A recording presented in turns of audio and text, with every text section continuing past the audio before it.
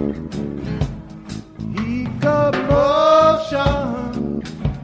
it's me and you. EcoMotion, yeah, it's tried and true. Welcome to EcoMotion Conversations. I'm Ted Flanigan, and with me today is Michael Ware, a fellow EcoMotion employee. He's our senior solar specialist. EcoMotion's mission is the cost-effective greening of cities, corporations, and campuses. For these podcasts, we'll be focusing on people in motions. In fact, EcoMotion's theme song, the refrain is EcoMotion, people in motion. These podcasts are going to shed light on and get insights from leading green thinkers, their works, their passions. What keeps your engine charged? Michael, welcome to the podcast. We've been working together for 10 years, or almost 10 years. Almost 10 years, yes. And that's a long time to have worked together.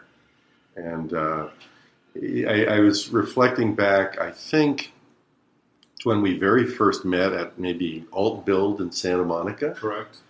And you somehow came up to me and said you were interested in sort of a change up in your career. What was going on in your head back then? Well, I had decided that my previous career had played itself out. I was writing for television, and it just became more and more frustrating to compete with all the younger writers to chase fewer and fewer jobs, it seemed to me. So I really took a year to think about where I wanted to go. And renewables and climate were very attractive to me. And I kind of got to solar because I was interested in electric cars. I thought that was the wave of the future. And then I wondered where all this power was going to come from. And I read some articles talking about solar energy. And then solar kind of took over and became more preeminent in my mind. And I thought that was really the thing to jump on and investigate. And I wanted to pick something that would, take me into retirement, which I keep thinking is farther and farther away. I'm glad to hear that. Yeah. But it became fascinating to me, and so I wanted to learn more about it. So I was reading and going to events, and I learned about Solar Santa Monica, and then I learned about this alt-built symposium. It was at the airport. Yeah. At Barker Hangar. The hangar, I remember that. In Santa Monica. And you were on the dais, as well as Stuart Cooley, who was the energy efficiency engineer in Santa Monica. And so I went to both of you afterwards and said, hey, what do I do? I'm really interested in this industry. You took me over to, there was PermaCity booth, and you introduced me to Herb Mendelsohn. Remember that, yeah. And suggested that I, ask the same questions of Herb. And, Stuart was very interested in me. As it turned out later, Stuart was really more interested in developing his own comedy skills. And he liked the fact that I was a comedy writer. So, he definitely befriended me and we talked. But, that was the genesis of it. And So then you did go to PermaCity. I did. Maybe even a few weeks thereafter, and started to work for a solar company. My thought was that I would just make myself available. I would volunteer. I wanted to learn, and I had no compunction about just lending my time and getting inside and finding out how it worked. I figured with my skill set, I would aim at sales. I don't have a technical background. I don't have an engineering background. And I assumed that that's kind of the positioning. It would be, selling solar and extolling its benefits, not, working on increasing cell efficiency, for a German scientific or engineering firm. But how did that go? I mean, I know you were there for about a year. I like to tell people it wasn't your cup of tea, but maybe I'm wrong. Maybe it was your cup of tea. It wasn't that it wasn't my cup of tea, but it was an interesting company. John Port runs PermaCity, and it's amazing how far that company has developed. Because when I worked with them, he was literally using the space of his his wife's botanical garden and nursery. It was literally outdoors between two buildings, and he had some awnings to provide shade, and that was his office. But I was just trying really hard to understand everything. And one great thing about being at PermaCity was all the reps would come by. So, the rep from Sharp Solar would come and do a little symposium about what made their cells better. And then maybe somebody from an inverter company would come, and from racking companies. So it was a great way to learn inside. What I started doing from Herb was mostly the paperwork that was annoying him. There was a number of steps you would do to analyze somebody's potential rebate, and I began taking over that work for him. And then Herb was in the process of doing a lot of little symposiums. He would buy people like a real estate office or architect office and say, "Hey, I'll bring you lunch." He'd bring a tray of Subway sandwiches and let me give you my solar pitch and tell you why you should work with us when you're developing for your client. So I would join him on those expeditions, or go pick up the sandwiches and meet him and help him. There were a number of really talented people in the company, and I started learning more and more.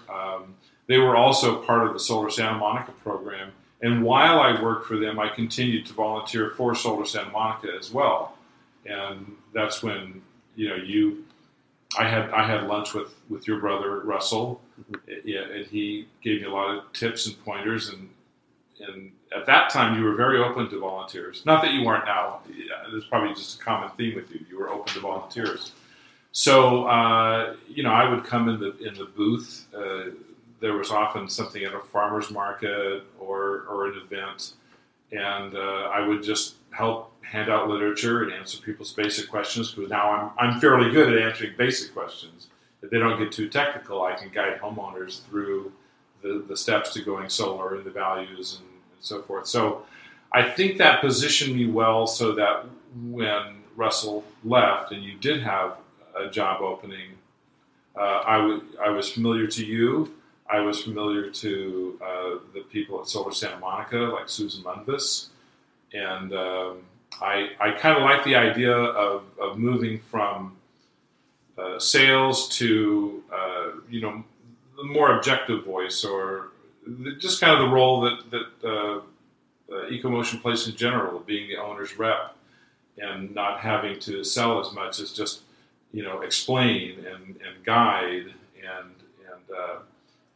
be a little more open about the values of lots of different products and lots of different suppliers. So that appealed to me. The owners, the honest broker, as we like to call it. Right. And before we lose the point, this whole notion of volunteering at organizations where you want to work, or in industries where you want to work, I think really needs to be underscored. I know there's a financial reality that not everybody can volunteer, but it seems like a very important point is that if you know where you want to go, that you just immerse yourself in that and make yourself valuable, make yourself known, as you did, because when Russell moved off to Vermont, it was obvious that even despite your penchant for using the Solar Pathfinder, an antiquated technology, it was obvious that you were the right guy. So you came to EcoMotion. It's been almost 9 years.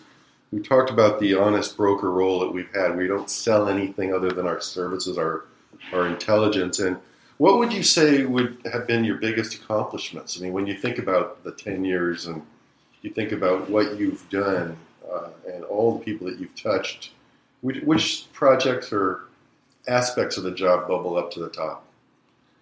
Well, kind of a couple of things. One, in my personal growth, just mastering some big projects. And one of the first big projects was we had an opportunity to help the Capital Group go solar in Irvine. And that was, we were starting our analysis in 2009, so I hadn't been with the company. It was about a year and a half at that point. And that was a pretty big project. And so there we're doing financial calculations for a financial company. So you'd think that they would be real sticklers about what we were doing. But by that time, I was able to, assess their situation. I knew enough about, how solar performed. I knew enough about the type of rates. They were all SCE meters and rates, and I knew enough about that solar performance. I was beginning to jump on pieces of information that were going to make it more valuable, like understanding the value of Option R. It was all kind of coming together at that time. In fact, Option R was being promulgated. Well, I won't even say that. It wasn't even being pushed. It was suddenly revealed in the summer of 2009 to no fanfare. And I think I was one of the early recognizers that, hey, there's this great thing that is going to make solar pay off a lot better. And it was very satisfying helping organize that project. And we put out an RFP and had a lot of the top companies bidding for that job, and we were involved in the selection process and wound up finding a company that really did a good job. That was a funny thing because if you remember in that project, there were kind of the codes and covenants of the Irvine company, and they didn't want to see can't modules. See any solar anywhere. Yeah. So Drew, my colleague, and I were up on the shade structures that existed already, putting sample modules and then scooting them back to see at what point they wouldn't be visible from the street. And I remember taking my son's little wooden block set up there with me so I could mount the solar panels and say, okay, how far could they stand off the shade structures and not be seen, and how far would the setback have to be? So it was that was a great project to plunge into. So that was one thing that I thought was a good accomplishment. And another, hopefully it's still working to this day, was helping the Santa Monica School District get solar, because they had put it out an RFP and only had 2 companies respond, and both of them responded to it with a price that was going to be far more than they were paying in electricity bills now. So it just foundered. And when we got involved, kind of through the Solar Santa Monica program, to take a look at this, we realized that with the advent of Option R, there might be a middle ground, and we helped create that, and then made board presentations and did analysis so that the board could be comfortable about moving forward, and it ultimately provided 3/4 of a megawatt to 9 elementary schools in the district. So you raised this point a couple times with Option R. Yeah. And it really underscores the importance of understanding rate structures, because most people think you got a good roof, or you got a good parking lot for solar, or you got a place to put a ground mount system. Mm-hmm. That's half the equation, right? Where you put it, and then what's the value of the offset. And you've really become probably never thought you would become this knowledgeable about utility rates. No, it reminds me of when one job I had going through college was a night auditor at hotels, and the night auditor usually is the one who, at the time anyway, would post the charges on each room, and then you would have to make sure that everything was in balance. And it would be maddening, because it would be 3 a.m. and you'd be off by a nickel, and you'd comb carefully through every single ledger to find that nickel. And so we're going through utility rates and looking at the tariff sheets, and where you've got rates in different categories that are out to the 12 decimal, and looking for the value. It's a real intricate process, but and one that always changes. I mean, that's one of the things that you and I've talked about, is that the economics of solar deals are based on, in large part, on the rate that's offset. And yet there's no guarantee that rate is going to be in place over the life of the solar system, 20, 25 years. So exactly. Well, rates has become a big component, and there's so much variation in all the 50 states, and then one of the big variations is the way they're served. It's either by a municipal utility or an owned utility. and there are different rate structures and different policies, and it can be so different. And so the devil really is in the details. And one thing that I've come to discover, and this really surprises me, is how many customers, how many businesses, certainly how many residents, really have no idea how their power bill works. And to me, that would be the first point of understanding. If I want to reduce my bill, either through becoming more efficient or deciding when I should use power or not, or how I could affect it in terms of what I pay, I would pay close attention to that. And it shocks me that most people don't. I think I call it spreadsheet-itis, that maybe CEOs don't look at their bills. They see a bottom line that's already, it's averaged in some different way that really makes sense for the way they use power. And so they know what a general cost is, but they really haven't thought about it in terms of its ultimate impact on the bottom line, how that could affect it. Right, and then I sort of fast forward that to this day and age when when we look going to a corporate site or a school site or municipal facility, we're thinking in terms of energy efficiency. We're thinking in terms of that loading order that comes from the PUC. What can we conserve first? That's the cheapest thing to do. Then how can we layer on some solar? How does that offset various rates? Now we've got storage that adds a whole other, really it's another level of complexity to the equation. And I know that we have sophisticated software to sort that all out, but back to the owner of a facility or this chief financial officer that doesn't even understand his power bill, how do we go from that place of relative naivety to getting them into a really comprehensive energy deal?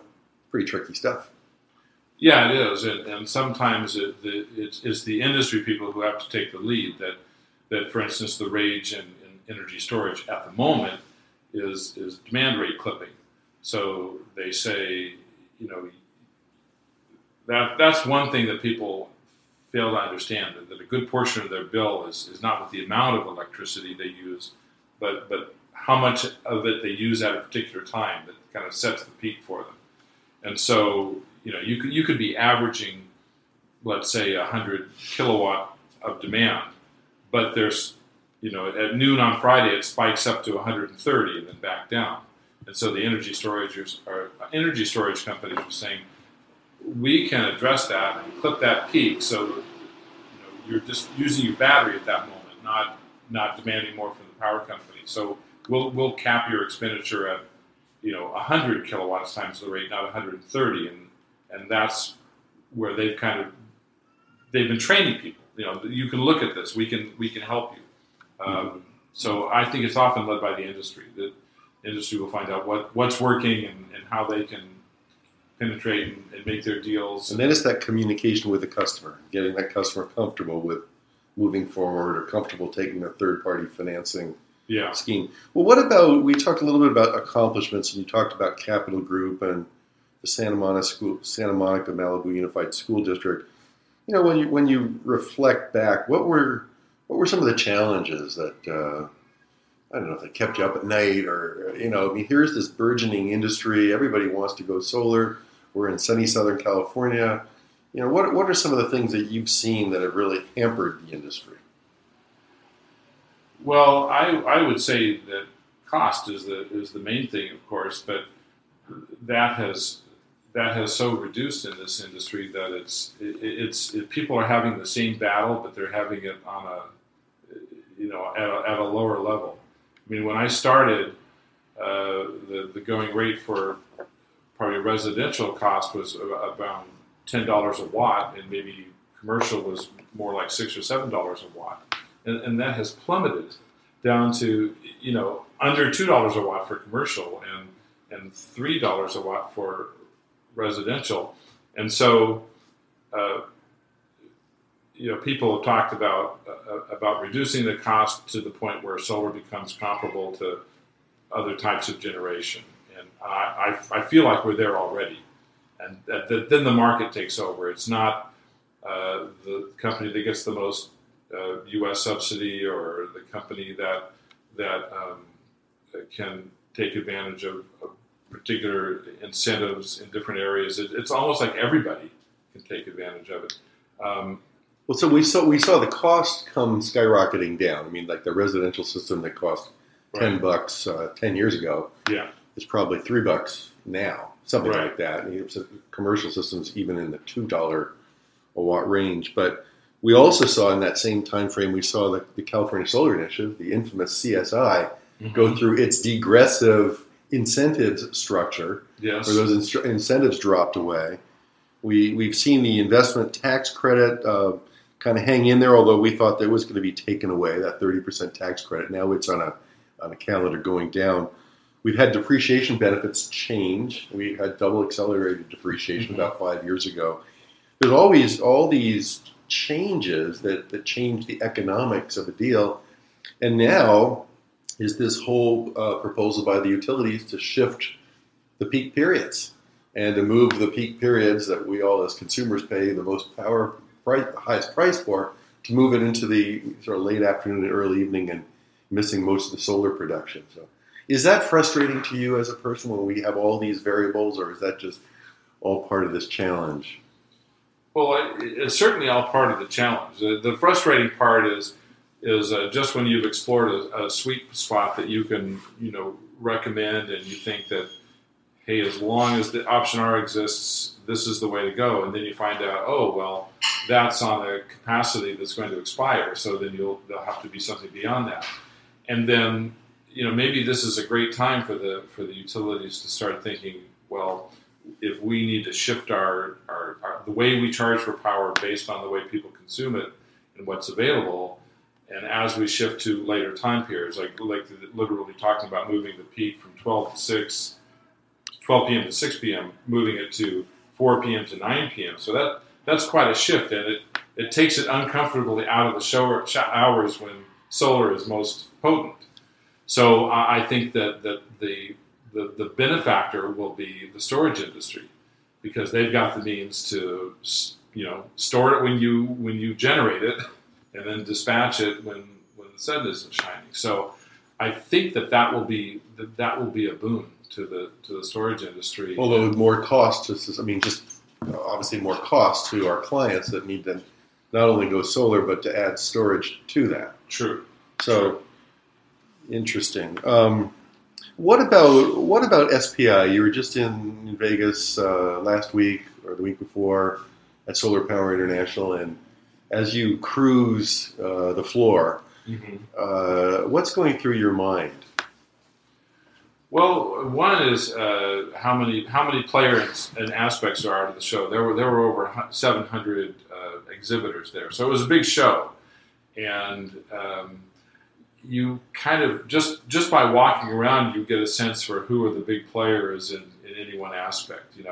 Who are the biggest booths in displaying their modules, in their inverters, in the racking, technology, and in batteries. So you get a sense of that, and you start to see players emerge. Like maybe 5 years ago, I didn't know who Trina Solar was, and now they're like number one, and they have a huge booth and a huge outreach to all of their customers. So you get a sense for who's up and who's down in the industry, or who's resurging. Solar World was not the last show I went, but they were at this show, so I think maybe they're trying to make a comeback. So you get a sense for that. You get a sense for the scale too, that so much of solar development is on the utility side. That utilities are buying 20 megawatt, 50 megawatt, 100 megawatt plants, and so there's a good portion of the industry that is sort of aimed at that kind of development. So you're looking at companies that are capable of putting down ground mounts that cover 50 acres, and then they're going to host solar panels.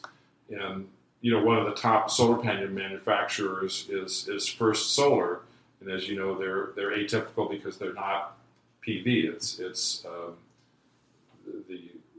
thin film solar, and so not the crystalline, but it's the amorphous. Right, and they're one of the top 10 manufacturers, but you don't see them on buildings, you don't see them on homes. It's almost all utility scale. And you think, wow, there's a massive market that we don't. Well, does that make you think that we'll go towards a utility scale sort of predominance, or do you think we'll continue to have a mix of utility scale and then sort of distributed generation, rooftop, sort of net metered stuff? Yeah. I think that we would continue to have a mix of different things. I certainly see it growing on the utility scale side. It just makes more sense in terms of the amount of power we consume as a nation, and that while there are benefits for homeowners to have solar and for businesses to have solar, in general, if you can take a big 50 megawatt or 100 megawatt plant and have that maximizing the production on that plant, they do it by adjusting the tilt or following the sun, or they can maximize it. So I think that's very helpful, and same thing with storage on that side, on that scale. It's important. I was just reminded again driving back from Las Vegas, and you passed the giant, amazing-looking Ivanpah towers that are using the mirrors to reflect the sunlight for concentrated solar, and just the scale of that is really interesting to me. Even though I think that they may have some issues like everybody else with, wow, solar's gotten so cheap that even this technology maybe is a little bit too expensive. But and then at the same time, it seems to me that more people are interested in being self-sufficient and having a power source that they can depend on, and looking beyond just solar on their roof, but adding storage and even contemplating microgrids so that they've got. It's funny to me that so many people thought they had power just because they had solar panels, that when the grid went down, they would continue to operate. And then they discover, oh, this doesn't work that way. Disappointing. Yeah. But now there are more and more means to allow people to do that, either by a single inverter that's capable of running an extension cord to, if you want to power a few things, to designing your home to be a microgrid and to island, as they say, and just operate independently when the grid goes down. So I think there'll always be that kind of demand too. So I hope it grows exponentially in all categories. That would be great. I think it seems that it really is happening right in front of our eyes. Let's use the last few minutes of this podcast to get a little bit of insight, into who you are and what makes you tick. And where were you born and raised? In California. I moved around as a little kid, so I was in the Bay Area, in Oakland, and Berkeley, and Hayward, and Fremont. I went to high school in the Central Coast, in Santa Maria, and then I left the state to go to school. I went to school in Texas and Louisiana for my undergraduate degree. And I really missed California. So even though my family moved away, I decided after college, I would definitely come back. And so I did. In 1976, I came back to LA.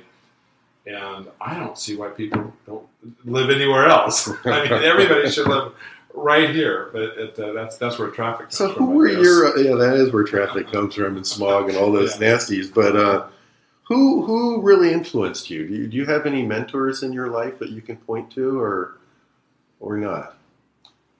Well, I would say that some of my college experiences helped shape me. In fact, when I was in school, I participated in speech and debate activities. In college, I was on the debate team. And the last year, when I was a senior, the debate topic was about energy supply. A debate topic is always affirmatively worded. Resolve that the United States should control the supply and utilization of energy. And then it launches an enormous amount of research because, more than needing that information to pass a test or get a good grade, you need that information so you won't be humiliated in a debate round. So it really forces people to study. And I think that period of time when I didn't know anything about about energy, and I learned a lot about utility grids, and I learned about solar, and I learned about hydrogen-based economy. There were lots of different aspects to it, and so years later, when it came time to think, wow, what would I like to do? I would drift back to those memories and those thoughts, and like whatever did happen to that hydrogen economy I was talking about. Where is it? Where is solar now? And I kind of embraced those. So I would say that my years as a debater probably had more impact on me than my years as a college student. So I was kind of grateful to the opportunity to do that and travel and explore these topics. One year it was medical care, one year it was information gathering, and one year it was energy. So it was always very interesting. And you live in Santa Monica, and I just love the story and you've got a great wife and 3 kids, and I love the story of you guys buying the bigger house. And then deciding that wasn't the quality of life that you wanted, and you came back to the little house. And well, it's true. I hadn't thought about it. It looked also appealing, so big and shiny, and then you realize, wow, this is like a hike from my bedroom down to the kitchen. And even the giant kitchen with a giant center console that had burners and sinks, and you'd have to walk all the way around to the refrigerator and then all the way back. And we hadn't been there long enough to truly furnish the house, but we kind of felt lost, like we were in a big cavern a little bit. So it didn't feel cozy. And so when it came time to decide which house that we wanted to hang on to, the one that we had, our 1,000-foot square foot house that we were renting, or this 3,600 square foot house that we were buying, we thought we like the little one. That it was cozy, so that we went back to that. Yeah. And what I know, you got the kids are a huge part of your life and supporting your wife's teaching. But what would you say fires you up on a daily basis? What is it that gets you going?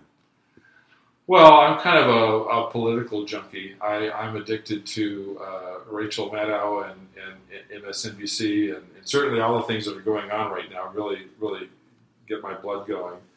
And so every day I'm looking for new evidence that insanity will be vanquished, and so I'm kind of following the whole Trump investigation, which is. That's why I want to see in the paper in the morning. What's new? Yeah. So I get a kick out of following all that, and maybe like everybody else in the country, living in Santa Monica where it's so vastly liberal. Yeah, at least I have the comfort of being surrounded by like-minded people. Yeah. If I saw a Trump sign in somebody's lawn, I probably would have a fit. Well, very good. That's probably a good place to leave it. I think this has been a great conversation, and I thank you deep down, not just for this conversation, but for everything you've done. It's you're not only a very talented individual, but you're a nice guy to be around, and you got a lot of humor and humility that I think go a long way. So, thank you for being you and for joining us here today. Thanks. We'll do 10 more years at EcoMotion. Very good. EcoMotion is me and you. EcoMotion, yeah, it's tried and true.